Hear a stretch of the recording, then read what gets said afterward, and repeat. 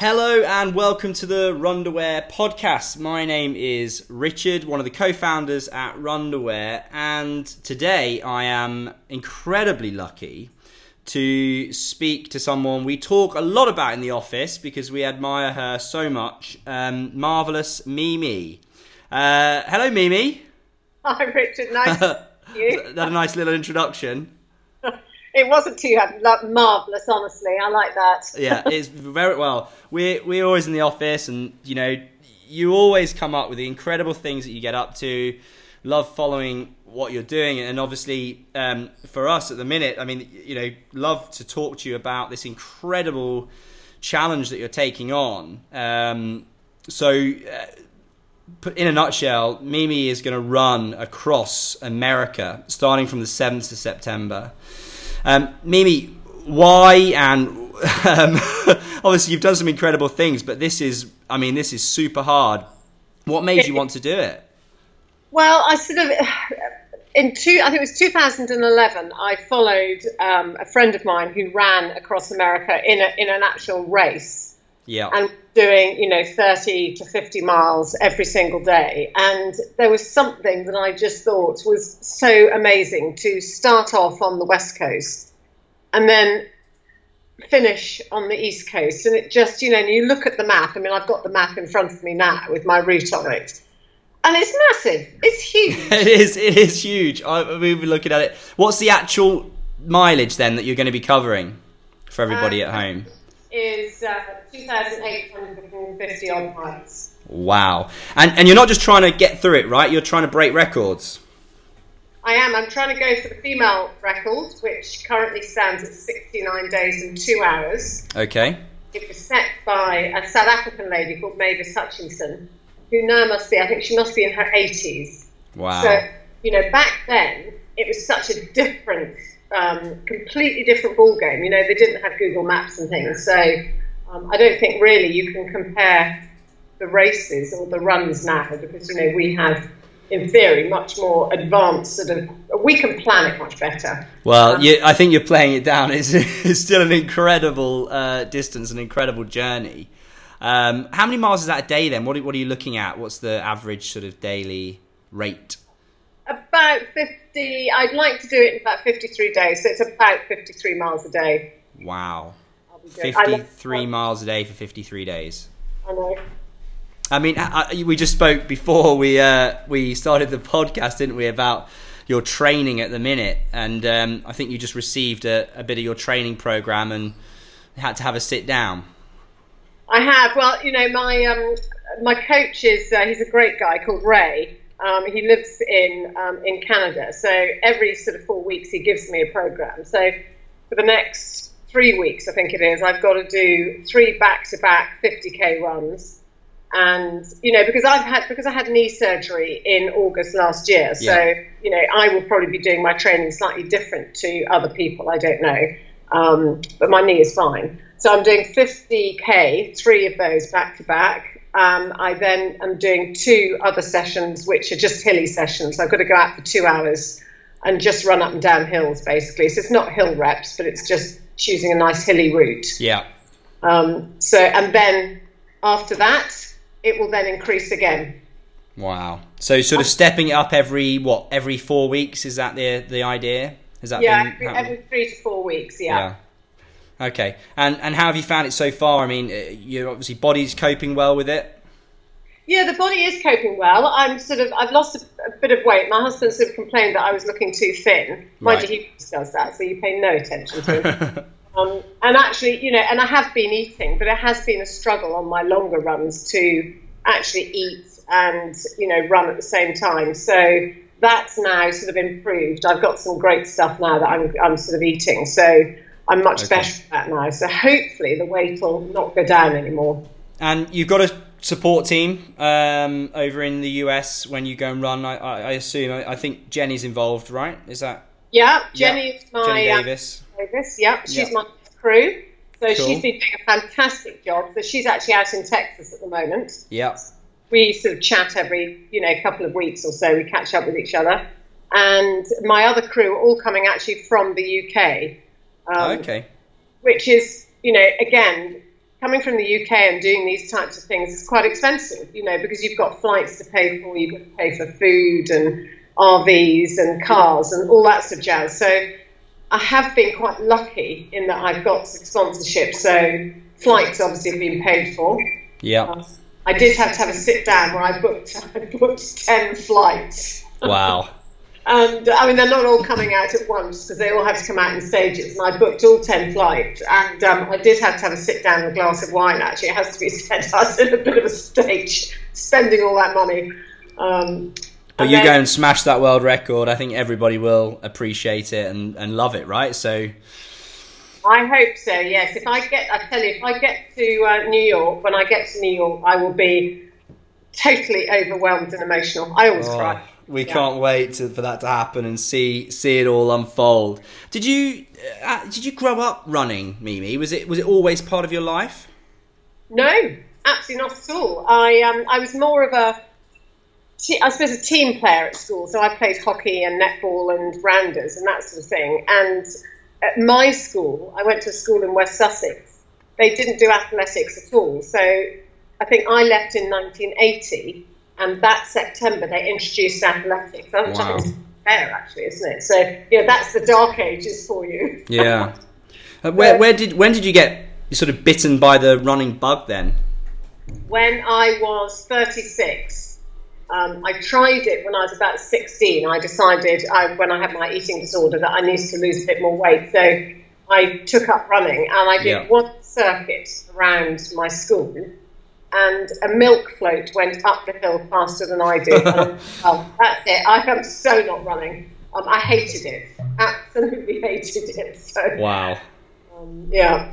But then, so 36. I mean, it's super inspiring, right, to people, because there's maybe people listening to this that think, oh, well, I wasn't hugely athletic, and you're doing these incredible things, but you're sort of testament to you can really go and get into it later on, right? Yeah, I think, sport is that there is no age restriction at all in exactly. sport. I think this is one of the things that I want to show people, because when you get to I'm 55 in a few weeks' time. Yeah. And God, nearly 60. That is terrible. Anyway, 55, and the population of sort of 55-year-olds and above, most of them don't do. I think it's something like 42% of 55 and above don't do any form of sport, so they don't raise their heart rate at least once a day. And you just think, the benefits of sport, and it doesn't have to be running, it can be going out for a walk or whatever, but it just makes you feel better about yourself. Yeah. So I think, what I want to show people is actually there is no restriction on how good you can be. Yeah, well, you're certainly doing that. I mean, you've competed, in incredible races all the world, like Badwater, the Comrades, the Marathon des Sables, everything. What's been your favourite race so far?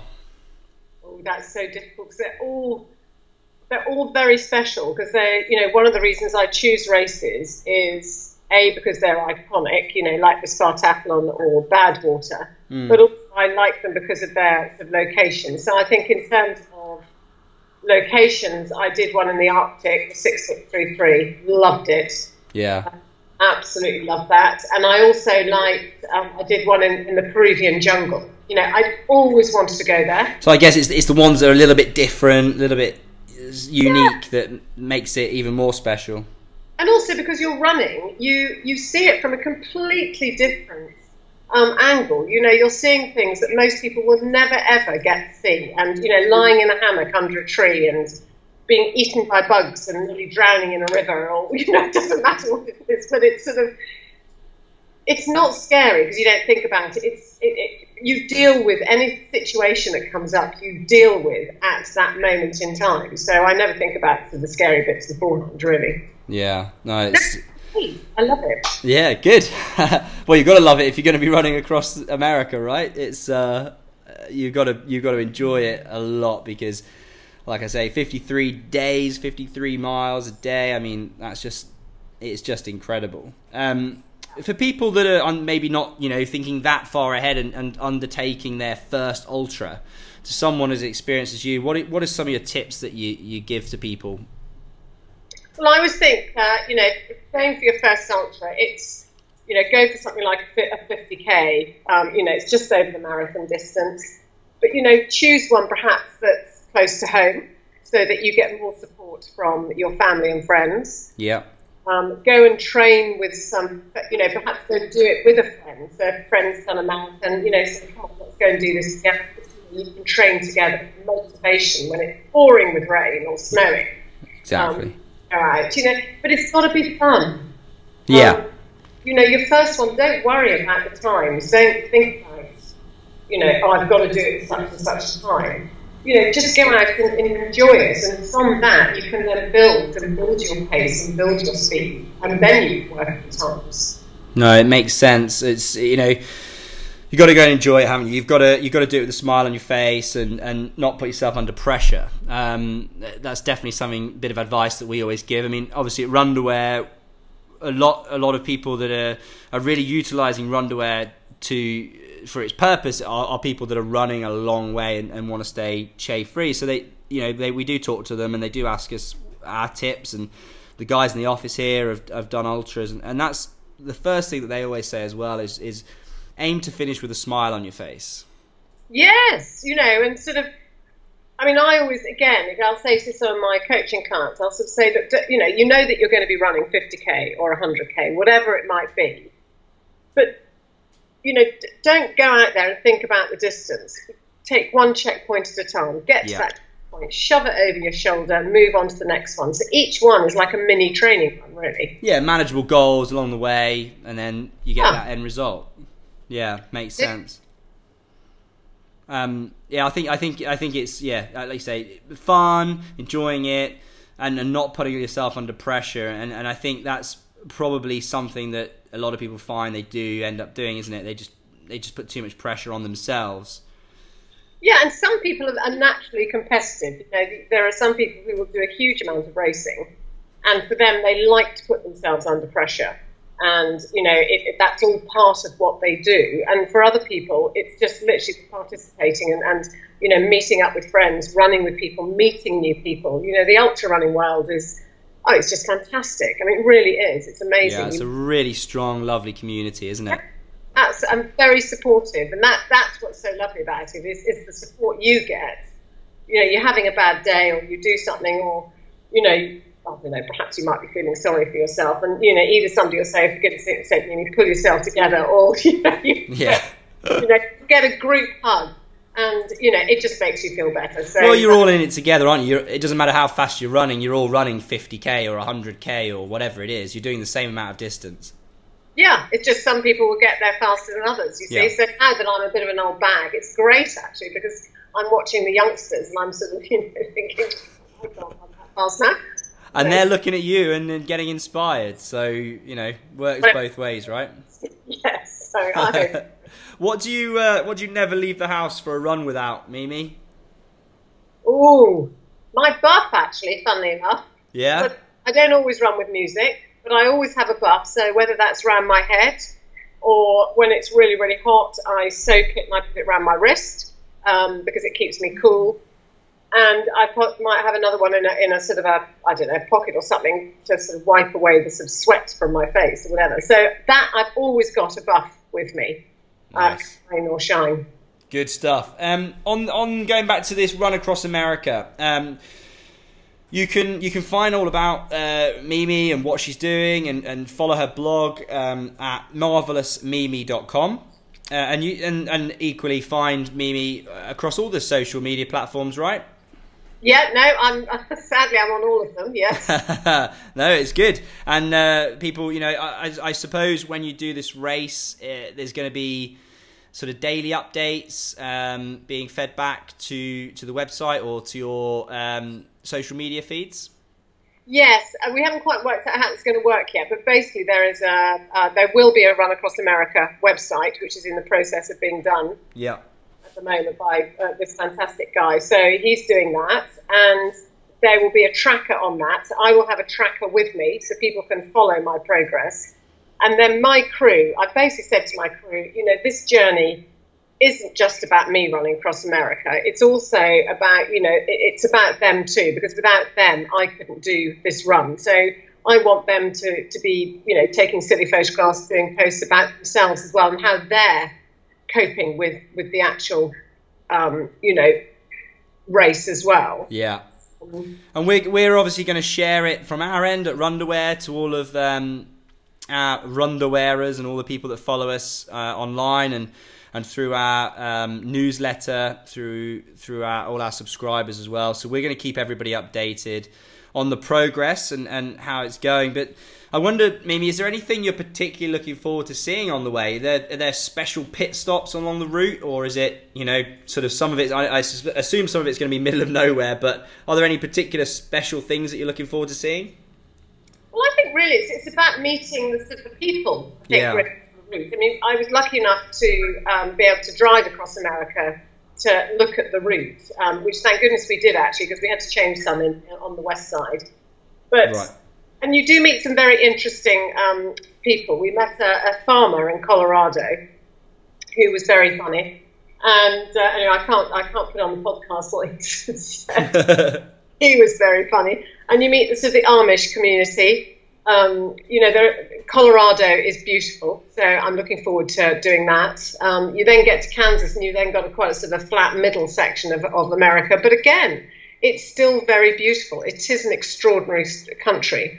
So, and you're going to see it all. Like, you're going to see literally every different part of life and landscape that the US offers. Exactly, and you know, I was saying to my coach, I get really bored of going out, because I can't afford to get into the car, drive half an hour, 20 minutes, or whatever it might be, to then start a 50k run, to then come home. So I tend to run from the house, and I have lots of different sort of routes that I sort of do. But it does get boring, because you know what is round every single corner, and you know, and so that becomes rather tedious, and you dread going out for yet another run. Yeah.